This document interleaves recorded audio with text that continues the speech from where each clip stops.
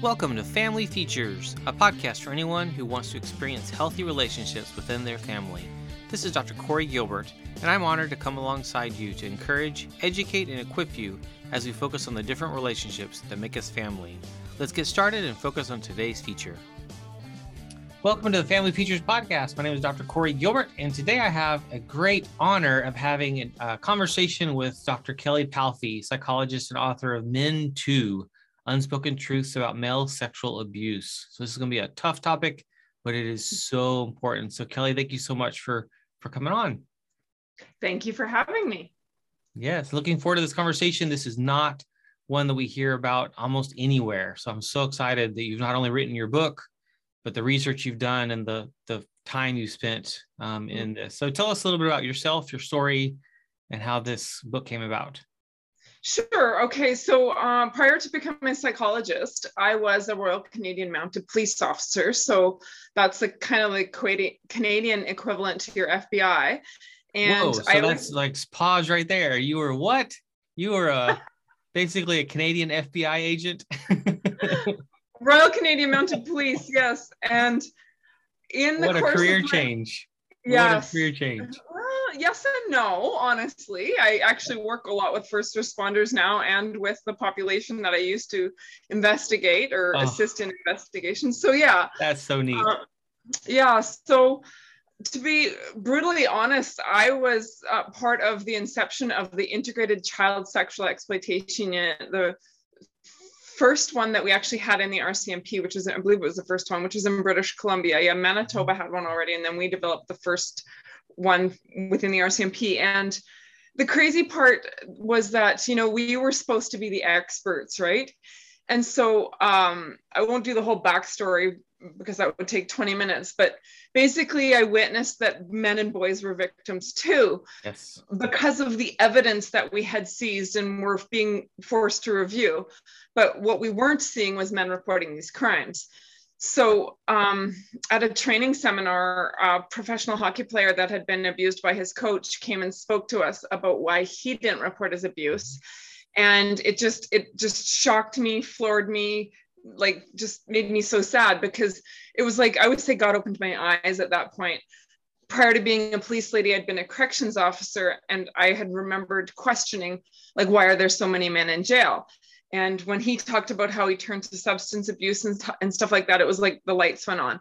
Mm-hmm. And I knew that like his reasons would not be the same reasons as every other man out there. I mean, obviously not every victim turns to substance abuse and whatnot and winds up in jail. So when I pursued my doctoral research, I decided to study why boys and men were not coming forward. And my book was an offshoot of that. So that's the very, very short version about how I got involved in this type of work. Yeah, so you definitely have an intimate kind of insight into that because of all your years of work and the positions you've had, and then the access to research.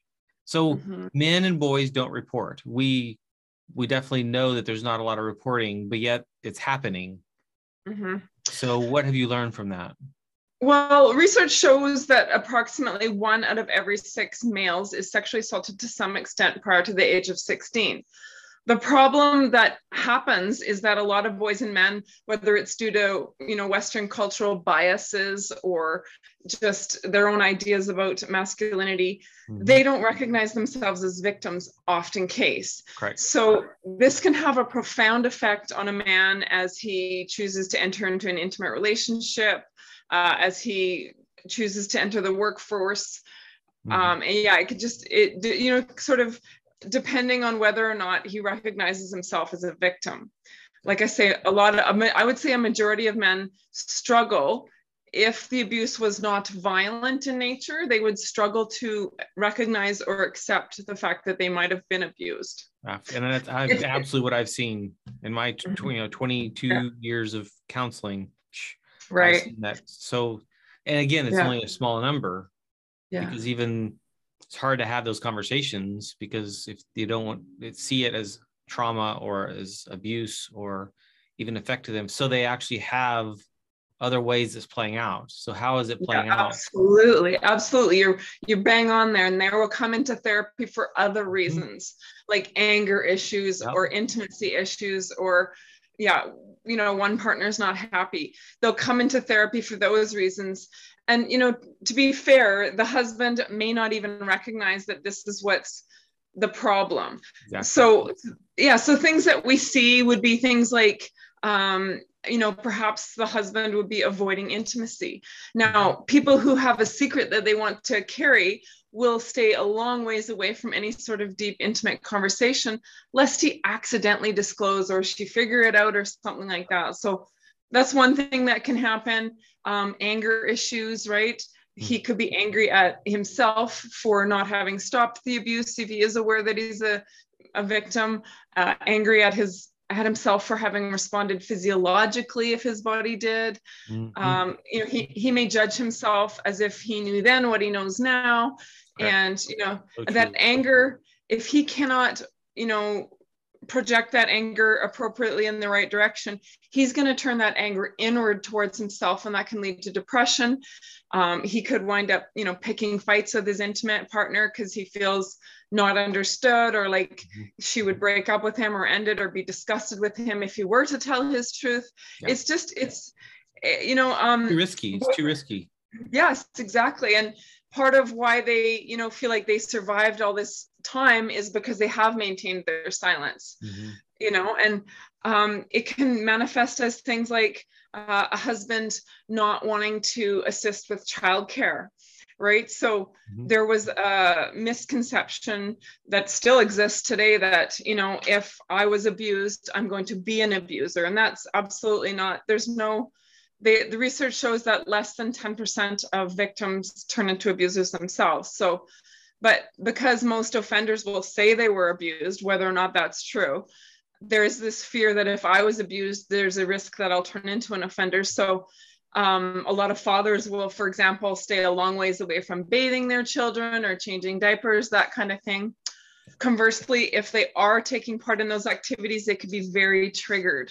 They could be very upset with themselves for, having to see their child's genitals or something like that. Like, be filled with a shame response, be, needing to turn or wanting to turn to substances, that kind of thing.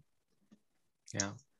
You've discovered so much here that, we need to probably spend hours unpacking. Like, it's so important. And I love even the way that you put the title of your book, the Me Too, adding the N, is men. This happens to men too.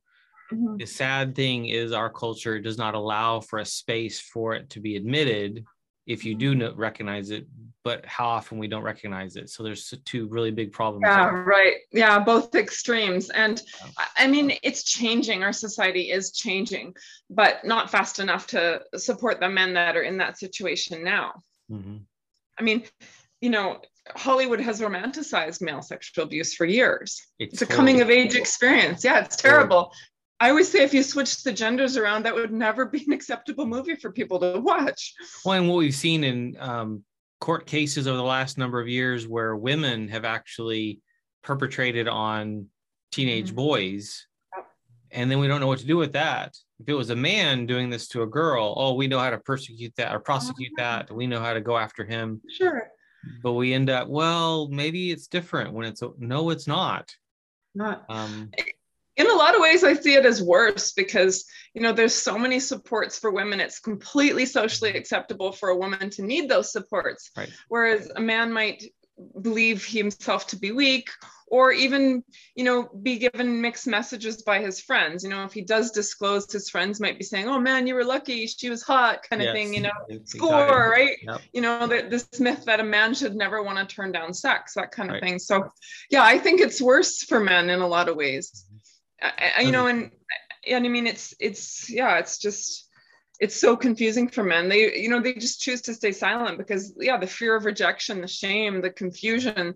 Most men try to push it aside and just forget about it and try to tell themselves that it never affected them, but it does. It does. And then it plays out in their relationships or Absolutely. The lack of relationships. Absolutely. In their own personal fantasy life, their own identity. Then that plays out in their work, plays out in, they don't see how much it hits everything. So what about when marriages then? So when you think of this man who's had this past, who no one knows about, and then he meets someone and he gets married to his bride. Mm-hmm. Where does it go wrong? What have you seen as to kind of where this kind of starts coming out?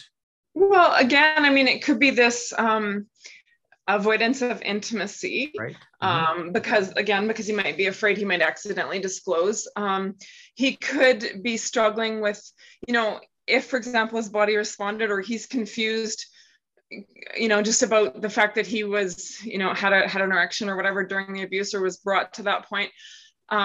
He might be trying to prove to himself his own masculinity. So that could be promiscuity, pornography. It could be like, it could be just engaging in other acts of hypermasculinity that he might not normally have engaged in, right? So whether that's extreme sports or, avoidance in the sense of becoming an absolute workaholic, right? He might, it's an easy way to avoid intimacy if I'm never home, if I'm at the office, or I need to have some sort of a sense of achievement. So I will become a workaholic, right? And I will succeed in my career at the cost of my personal relationship. Mm-hmm. Yeah. And I've seen with couples the impact of where their so as a couple, where your husband's at matters when it comes to his theology or belief system of just sexuality, masculinity, gender, marriage. And the truth is most have never even thought through it. Absolutely. So they need to.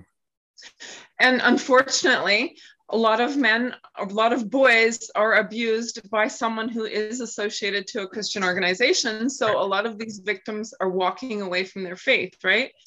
It's a pretty common known fact that pedophiles love to insert themselves into Christian organizations because they have, they believe that Christians are easy targets, unfortunately. They think, Christians are supposed to believe the good in all people. So therefore, they're naive and trusting.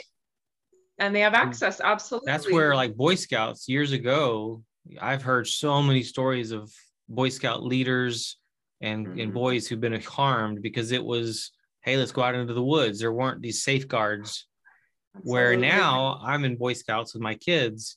It is one of the safest places because of the rules that are in place, or can be one of the safest places. I would even dare say safer than most churches because the lack of boundaries and rules. My wife and I were in a church in Georgia that was really neat because of the pastor's wife's, her own story and her own boundaries. She had some rules set in place at the church that I couldn't be alone. No one could be alone in a room with kids. Awesome. But a husband and wife couldn't work together in the room either. Yeah. Okay. So that if like I were to do something, she would cover for me. That kind of weirdness. And so she had all these rules that was like, absolutely. I love this. Protect me from even the perception of evil, if you will. Absolutely. Yeah, absolutely. Right. Yeah. Because people that are wanting to work in the nursery at churches, even most churches do a background check. They're not going to hand you that piece of paper if they know they have a background to check. So that's not how we catch this. Yeah. So then they're not going to come, and the way that there's access is really scary. What are some other things you found in some of your research and about men and kind of where they get stuck? Whether in marriage or just kind of wherever you. Yeah, I think, like this, just the concept that they don't want to get the help that they may benefit from because there's this fear that I'm the only one this ever happened to. There must be something wrong with me. If I tell them, they're not going to understand.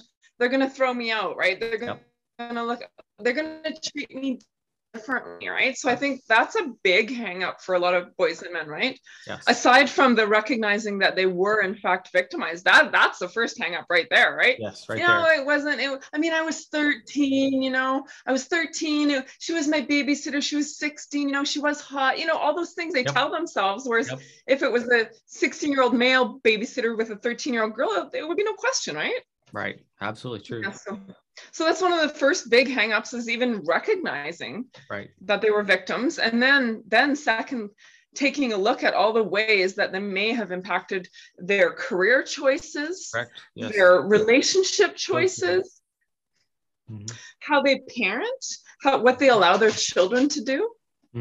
Yeah. Absolutely every area of life is impacted by abuse. Right. Their ability to trust, huge. And if it was a male that did this, like you mentioned a couple of times, their body kind of betrayed them. Yeah, oftentimes, where I had a physical response, an erection, and I didn't want to. So there's this disconnect, and then there's this anger that's turned towards myself, not towards the abuser, because, well, I'm supposed to be a sexual person, so therefore this should be okay, or this should be wanted. There's so many levels and layers of the way that we justify it, basically. Absolutely. And it's even harder for them if, for example, they grew up in an environment where they were lacking affection and their offender was one of their only sources of affection. So naturally, they need that affection. They go back for more, right? What child does not want attention? So the profound sense of shame, if that's where they've gone to get their attention, to get their affection. Big one too. Yeah, well, it didn't just happen once or twice. Then they sought it out. Yeah. And then the shame from that just heaps on. And then you fast forward to you're married now. And this is where a lot of those listening, your husband may be one of these that actually is a victim of sexual abuse and has no clue, or very much has a clue, but has done everything in his power to run from it, to hide it, to fight it, to stuff it.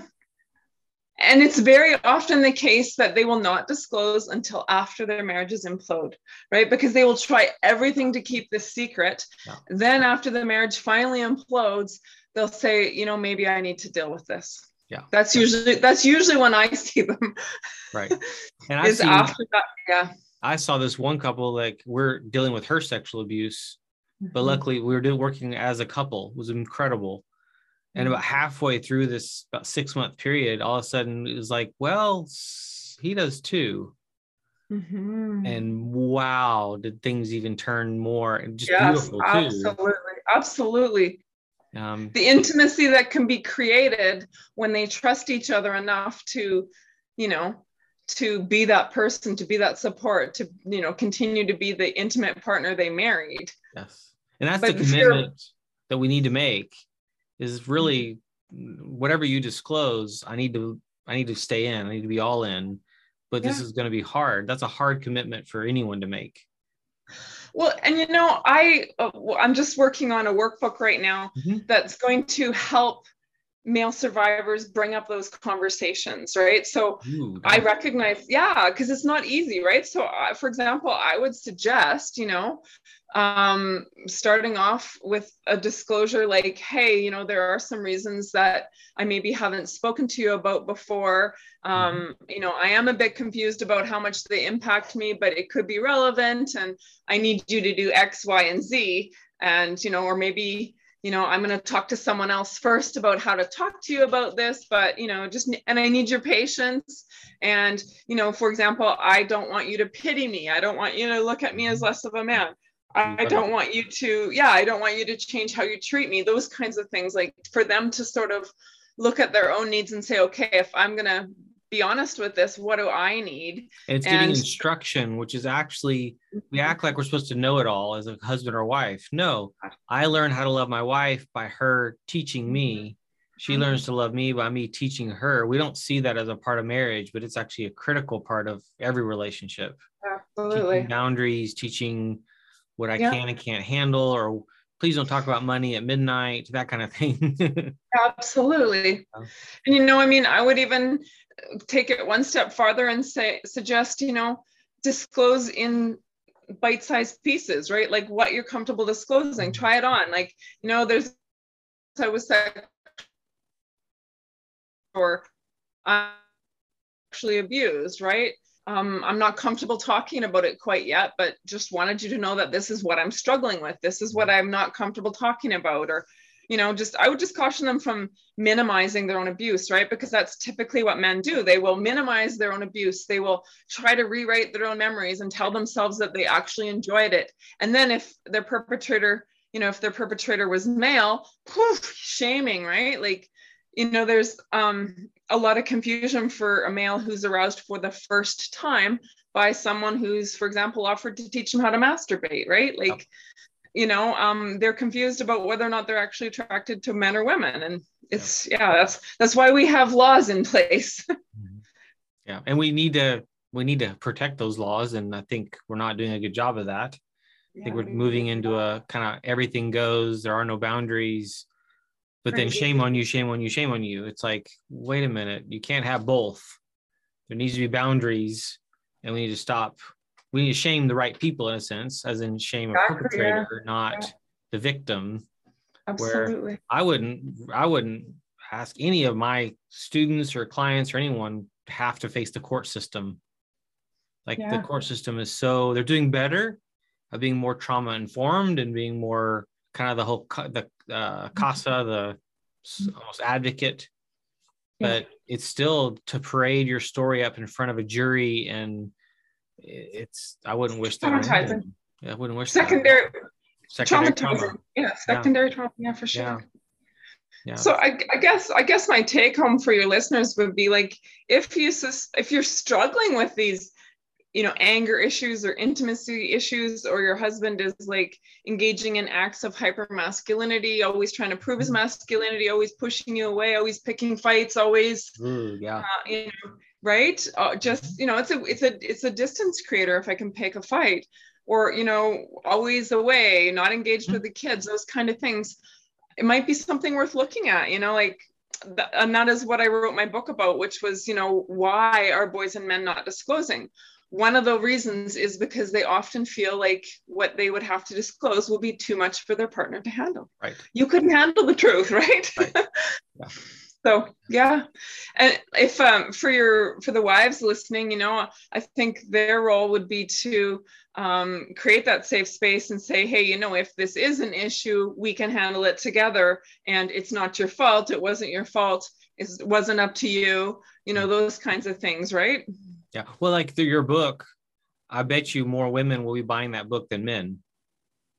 I often get the women reading it first, right? Because they want to be able to support their partner. They want to be able to understand, which, in my book, that was one of the two purposes to writing my book were to support male survivors and to create education pieces for, women and partners, and helping professionals, pastors, to be able to understand the struggles that boys and men go through. It's a lifelong struggle. It's not just one and done. It's a lifelong struggle of, avoidance, blocking, hiding, rewriting. Right. Which I'll mention, your website is kellypalfy.com. Yeah. .com, yes. And we'll have that in show notes in terms of spelling and all that, kellypalfy.com. And you can access videos and other content, and then obviously purchase the book there too. You offer services, but in your area, there in Canada. So this is so important for us to talk about, because I can think of so many wives who they know something's wrong, but they can't put their finger on it. And so to be able to maybe read this and I hope it's wrong. I hope you're wrong. I hope you read this and find out there's something else and it's not this, but what if it was? Let's eliminate this one. And the other thing, like I've had men that I've counseled want to be able to tell their wives, and they struggle to do this. What a couple of my clients have just simply left my book around, because for them it's an easy, this is my psychologist, this is what she wrote. And then they leave the book laying on the counter and the conversation comes up, right? That's great. Idea.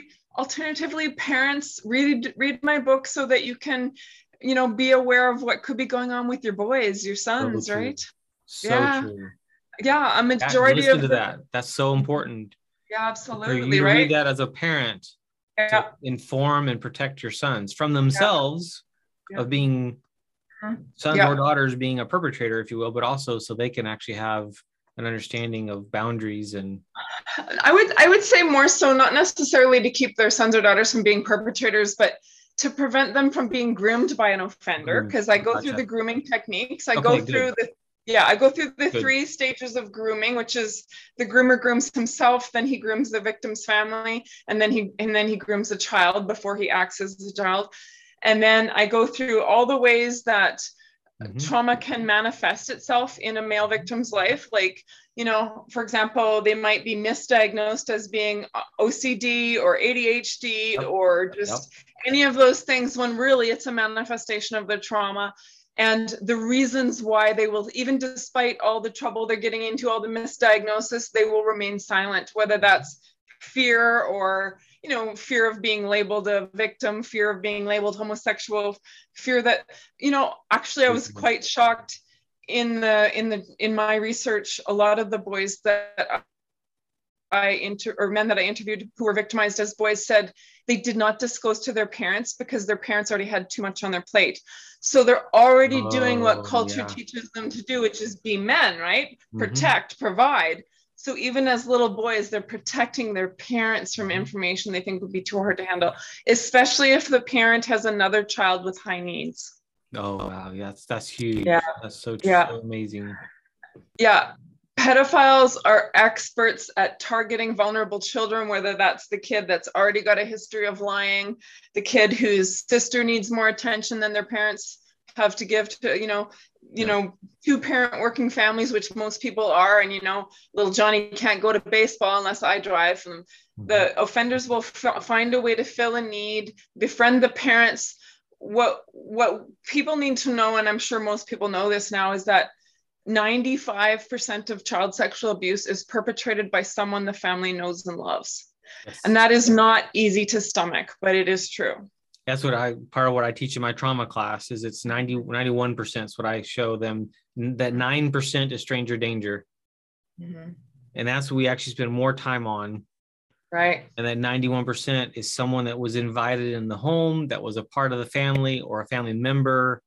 Or, someone that would actually had been vetted, if you will. Yeah, absolutely. They made their way in. So this is really good. The grooming process is so critical to know. Yes, I cannot emphasize enough that people have to become familiar with that process, because then you can spot it, right? Yes. And the problem is you can spot it, but you can't spot it until it's almost too late. Yeah. So being able to know the process allows you way more insight. And a lot of it isn't necessarily, you don't want to, yes, you want to spot it afterwards so you can help the victim. Goodness, yes. But the prevention is some of the just safeguards you set up as a family. Yeah, you don't allow certain times alone with someone that's not mom or dad, but even how many stepdads especially have actually perpetrated. Absolutely. So, an offender will marry someone who has children just below his age and gender of preference, or age of preference, right? I know it makes your skin curl, but they are professionals. It is their career aspirations. That is their only goal in life. If you and I are happy to be helpers, they're happy to be pedophiles. Yeah. Terrible. Yeah. Yeah. Scary. This is so important. I know. And, 90% of abuse being perpetrated by someone that we know and love is not something we want to accept. And that is why it keeps being perpetrated, because offenders count on their reputations that they build. That's the grooming themselves process. They set themselves up in a community to be perceived as the least likely person you'd ever suspect would do that. So when little Johnny, who's already been in trouble for stealing cookies out of the cookie jar, hitting his sister or whatever, breaking a window, says, "Hey mom, this happened." Oh, guess what? He's lying again, right? It's horrendous. Yeah. Anyway. Yeah. So and then you get the adult, which is what we kind of even just started on, that it plays out in their life, but they don't even see it or they're hiding it. So the support that you provide, other counselors, the truth is, I would say most counselors are not prepared to deal with this issue. Yeah. And so find a counselor, find a group that will actually go there. How many counselors I've talked to who are clients who've gone to counselors who, as soon as you bring up this topic, the counselor changes the subject. And you know what I would say? Yeah, I would say to that, buy my book and get your counselor to read it too. Yes, it's a great idea. Great idea. Yes. Another thing that I think I would just mention in regards to how male sexual abuse can affect a couple is, if anyone has to be forced to push down those bad emotions, just the suppressing of the bad emotions also causes us to suppress the good emotions. So, somebody might be saying, I'm not in love anymore. I'm not happy in my marriage. when really the case is that they've had to suppress their emotion to the extent they are no longer feeling those good ones. Right. That's a great point. I'm so glad you brought that up. Yeah. Yeah. You're basically suppressing them all. You're cutting yourself off from being human. Yeah. Yeah. In order to survive. Yeah. And I would even dare say 100% of us have our issues. Oh, yeah. The mental health, like, oh, you have a mental health issue. No, we all have mental health issues. What's yours? Yeah. And so it's like, when we start normalizing this, it's like, not all of us are ADD, but ADD is more, because of the way we define it, it's more typical than we realize. So let's not label it as that and go, oh, it stinks that you have ADD. Let's actually go, how are we going to help support you in the fact that you have a propensity to have these struggles? Oh, you're bipolar. Oh, you're depression or anxiety. It's like, when we understand what we're dealing with, that's the first step. It's half the battle is defining it. Then it's not an excuse. We don't tattoo it on our forehead. It becomes, okay, how steep is my hill in terms of what I need to do to overcome some of the liabilities I have against myself. And then life's very different. Yeah. I'm not sure if you've had a chance to read Dr. Bruce Perry and Oprah wrote a book together called What Happened to You. And I love that book. It's not a Christian-based book. It's certainly not against Christianity. But it's called What Happened to You. And he's basically trying to, change the question from what's wrong with you to what happened to you, right? So I love that reframe. I think it's so relevant. Yes. And I think it's the approach we need to take. And I would say 100% of us. We think of it that way. Yeah. We don't go, oh, they have mental health issues, implying that I don't. Yeah. It's like, what happened to you? Exactly. And same for then you're able to be in the same community with that person going, because things happen to me too. Yeah. We have issues in our family growing up. We had hard moments, whether it was moving from house to house or school to school or serious trauma and loss. And so, we're all broken and we need a savior. Yeah. Thank God we have one. I know. So that's where in the end, some of this journey is pointing the people to the cross. But as you mentioned earlier, it's hard to do that when the harm happened in the church. Yeah. So you have to, I really want to make the church the place that men go for healing, not to be, I have worked with several men who have walked away from their faith because the church chose to support the pedophile instead of them. The church chose to believe the offender. And it's devastating on so many levels. Because the perpetrator still gets to be in that community and continue to offend against other children or what have you. And the victim is left, feeling like, why did God let this happen? Because, they don't understand that this is human failure, not God failure, right? So. And it's funny, you work mostly with men there. I've worked mostly with women. Same story, though. How many have been so harmed by leadership in the church. They just didn't get it, didn't see, thought they were doing the right thing, but were missing the heart of this little girl or this little boy or young man or young woman. We need to create a place of healing. Well, again, back to that idea, it's unfathomable. I mean, research shows that we all think we think the same, right? So you and I would never do these things. 90% of the population, more than 90, like 95, 97% of the population would never want to harm a child. 3% of the population, and I'm just throwing numbers out there, I don't know if these are real, make it their career, right? Yeah. So that's the point though, like offenders, especially those who offend against boys, have large populations of victims. Like the research shows that one offender will have approximately 150 victims each across a lifetime. So they're offending against the boys of their age of preference while they're their age of preference. Then they age out and they stay silent. And then they find another victim. They age out, they stay silent. They find another victim. It's brutal. Yeah. And some of these people, go ahead. I was just going to say some boys recognize this and will choose to take the abuse so that the other person doesn't have to. It's brutal. I've seen that with girls as well, protecting their sisters. Yes, I'm sure. I'm sure. Yeah. We need to be a voice for the for those victims and speak out against this, which is, again, what your book is attempting to do. And you also, just for those listening, if you want to book Dr. Kelly here, Dr. Kelly Palfy, to come speak, she does that as well. But again, this is a book that should be on our shelves in our church libraries, in our community, because this needs to be talked about. This is the kind of stuff I spend my time reading all the time. And I know many of you listening, you don't want to read at all. And I understand that.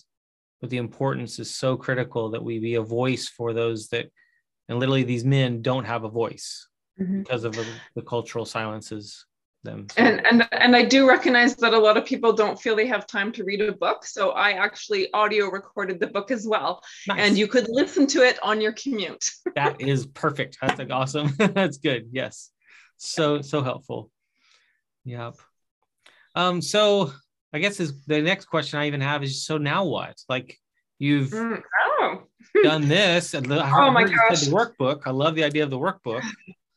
Well, I've got, myself and a colleague have just complete a children's series, which is so parents can have those very uncomfortable conversations with the children, because people often wonder, like, how do you talk about this stuff? What do we, right? So we're still fighting with our illustrator trying to get it uploaded, but we have complete these 3 books. One I uploaded yesterday, and the other 2, I mean, they'll all be uploaded before Christmas, even if we have to redo the whole darn things. But so we have, myself and a colleague have created a children's book series called Creating Safer Spaces. Creating Personal Safety series, sorry.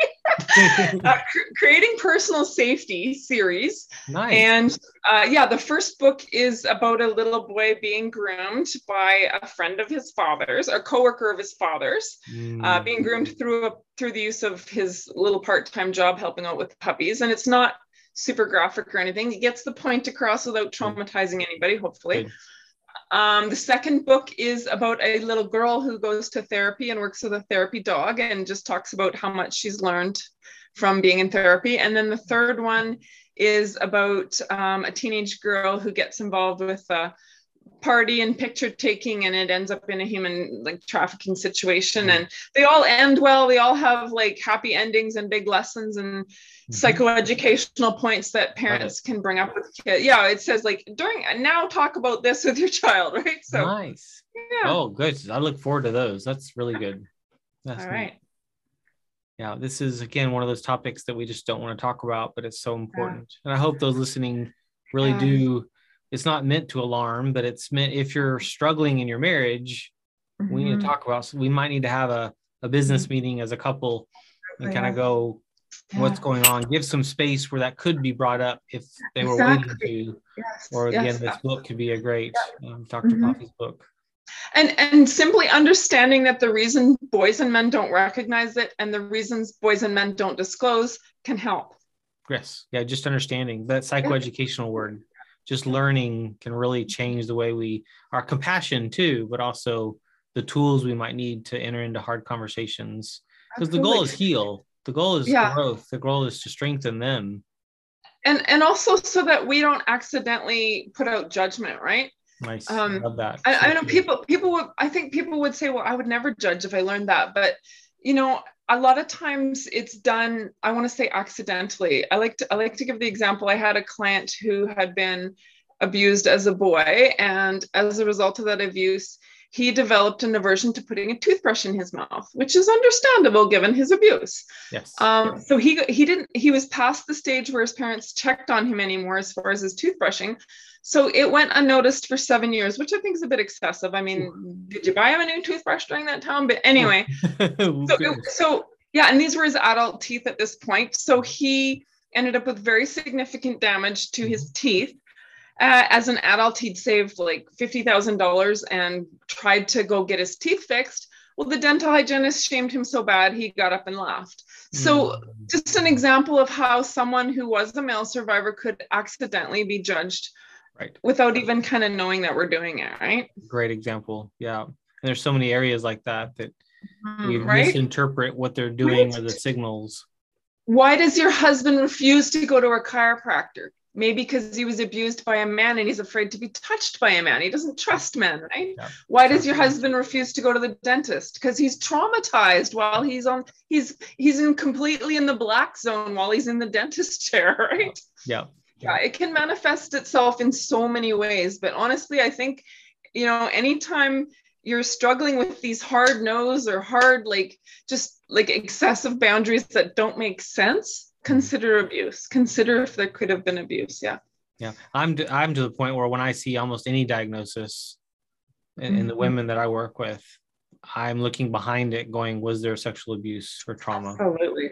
And same for men. It almost always is. And the numbers are showing that it's almost the same for men. And that's scary. Yeah, absolutely. I think the scariest part is the repression of it, right? Like I say, I literally think God opened my eyes to see this. If you call me a seer in that way or whatever, I don't know, but it was like, you know what? I worked in corrections and I remember being so confused. Why are there so many men in prison compared to women? Because I grew up seeing the not so good side of women too. And I was like, well, they're just as bad. Why are there more men in prison than women? And then, again, not to say if you're a victim, you wind up in jail. That's not the case. It's just, look at those numbers.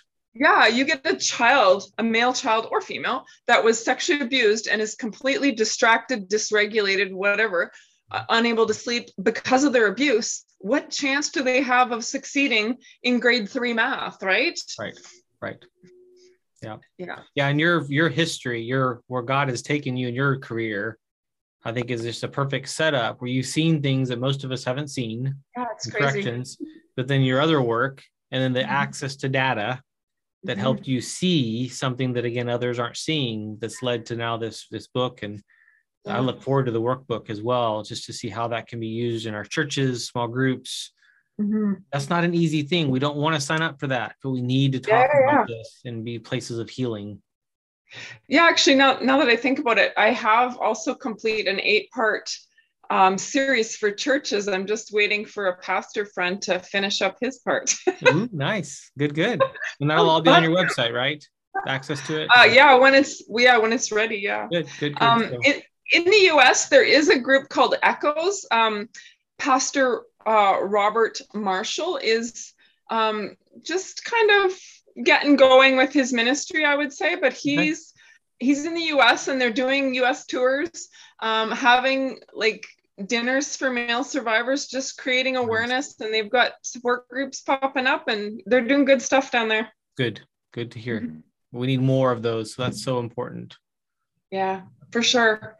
Yeah. Way overdue. I just this whole idea of, that we can't ignore this anymore is what I'm trying to say. It's too prevalent. We don't have that luxury anymore. Right. It's too prevalent. Right. Well, I'm excited. And your website is kellypalfy.com. Yep. You can purchase book, access more content, and then also see some of the other stuff we've talked about here that'll be coming. I'm definitely excited about those children's books as well. So that's wonderful. Okay. Thank you, Dr. Kelly Palfy, for your time. Thank you. Thank you for what you're doing. Pleasure. Honored to have you on the show, and look forward to seeing what you do and how you change the world and point people to Christ. Yeah. He can heal. I always say I can help, he can heal. Exactly. That's a great statement. Love that. Yeah. Okay. Right, Thank you, Corey. You too. Bye. Thank you for tuning in to the Family Features Podcast. It has been an honor to serve. Find out more about Dr. Gilbert and his resources for you and your family's growth and success at healinglives.com. And if you think you could use some support along the way, be sure to book that call at bookdrg.com. And one more thing, if you found this helpful, please share this podcast with others so that we can change the world together.